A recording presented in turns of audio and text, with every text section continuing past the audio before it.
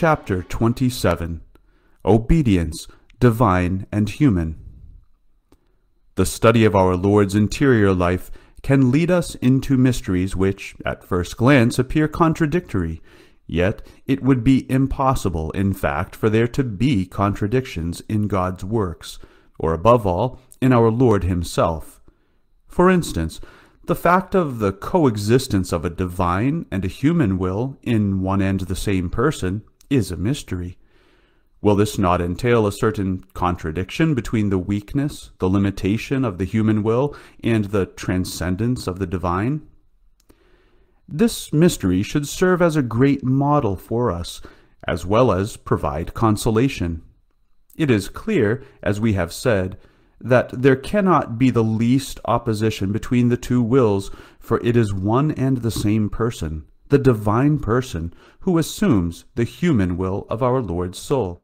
Speaking of our Lord, we always run the risk, which I have pointed out, namely of separating his humanity and his divinity, and then acting as if he were two persons. We must never forget that there is only one person, the divine person, who has assumed the human soul of our Lord. Nevertheless, the reality of his human soul remains, as do his human faculties, will, and understanding. Even in our Lord's words, there are things which seem hard to grasp. For instance, our Lord quite often affirms his own obedience. Can our Lord be said to be obedient? Indeed, he said so himself, for one thing, and he became obedient unto death, even to the death of the cross. Seeking the explanation of this obedience, we might wonder if it is to be found uniquely in the fact that our Lord received a human soul. Or else we might seek the explanation in the fact that our Lord's human will is totally subject to the divine will, as it is the human will of the Lord's divine will, which proceeds from the Father. It is necessary in any case to keep in mind that the two wills are united. They can never be separated. Lastly, we might seek the explanation in the mission which the Father has given to his Son. He has been sent, and it is in accomplishing this order of the divine and temporal mission of our Lord Jesus Christ that this obedience occurs in our Lord. Hence, the obedience of the Lord can be explained by the mission he received, and which he accomplished, manifestly, under the influence of the divine will. He manifested this obedience when he said, "Therefore doth the Father love me, because I lay down my life, that I may take it again. No man taketh it away from me, but I lay it down of myself. And I have power to lay it down, and I have power to take it up again. This commandment have I received of my Father." Our Lord says that he received orders from his Father, yet it is surely not to be thought that within the Blessed Trinity orders are given by one person to another. Hence, the only way in which the commands referred to by our Lord can be explained is by this mission. This mission is both eternal and temporal, unfolding in time in the incarnation of our Lord and in the redemption. In time, the human will of the Lord takes up the relay, so to speak. All his human energy is drawn, as it were, from the mission received by the Son from his Father, and obviously he carries it out faultlessly. It is in this sense that he obeyed his Father, and in this sense that Christ's obedience must be understood. It is not inconsonant with his divine personality. It is an obedience both divine and human. The Lord also says, "For I have not spoken of myself, but the Father who sent me. He gave me commandment what I should say and what I should speak." John 12:49. It is the Father, then, who prescribes what he is to say by giving him, in some way, an order which our Lord connects to his divine mission and to its temporal accomplishment. In this sense, There is a prescription, and our Lord says that he always carries out the commandments of his Father. John 8:29. Even as he manifests his obedience, the Lord also shows himself as possessing all power. Words of our Lord reveal this, as when he said to his disciples, "And you are they who have continued with me in my temptations, and I dispose to you, as my Father hath disposed to me, a kingdom." Luke 22:28-29. It is he, clearly, who prepares the kingdom. In this he manifests his omnipotence. He shows that by his will he can act, once again, not independently of his Father, but as his equal. He disposes of his Father's kingdom.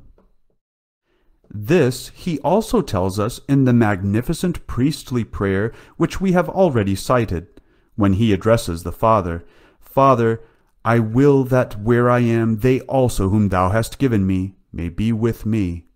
John 17:24. It would almost appear that he imposes his will upon the Father, but we know that, if he says this, it is precisely because it is also the will of the Father, and that their wills can never conflict. Perfect unity exists here, unity in the Trinity, and unity in our Lord himself. We should strive to seek this unity. In order to be united to God, united to our Lord, our wills have to resemble his and always be united to his. A beautiful example is given to us here. Our will, of course, is not assumed by God as the soul of Jesus is. Nonetheless, we too are sent. We too have a vocation. We must be faithful to the will of God. Our Lord is for us the model. Would that he might place in our wills the dispositions that he had in his own human will. A passage from the Reverend Bonservant develops the theme.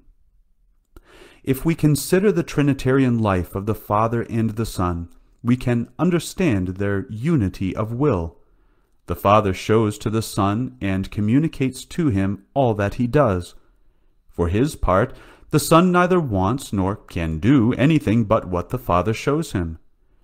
What obedience can be as perfect as this integral communion, this uniformity of will? As St. Cyril explains in a rather lovely image, we can no more say that there are real commands given from Father to Son than we can say that the sun commands its rays to shine. And the same doctor adds that if we consider the Word incarnate, the commandment referred to is not the order of a superior, but uniquely the expression of the Son's mission.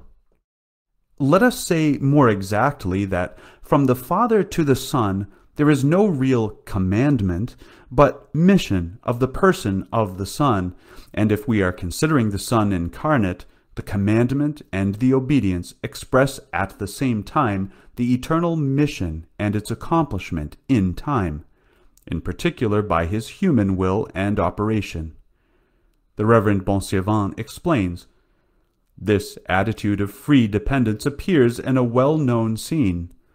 The mother of the two sons of Zebedee approaches Jesus and asks him to grant them to sit in the two highest places in the kingdom, on his right hand and on his left.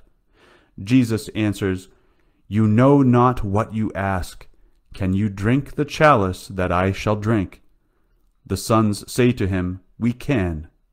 Jesus replies, 'My chalice indeed you shall drink, but to sit on my right or left hand is not mine to give to you, but to them for whom it is prepared by my Father." By this answer, Christ did not seek to elude an importunate request, still less did he wish to deny what he affirms elsewhere, that he has the right to dispose of the kingdom, and that, in fact, he does dispose of it in favor of his own. But he wanted to remind his presumptuous apostles that all these graces come from the Father as from the first source, and that it is from him that they should humbly seek them. Even here, there is no contradiction between our Lord's affirmations, but he wanted to remind the sons of Zebedee of humility, and that everything comes first of all from the Father, and that he himself receives everything from the Father and submits himself to his Father.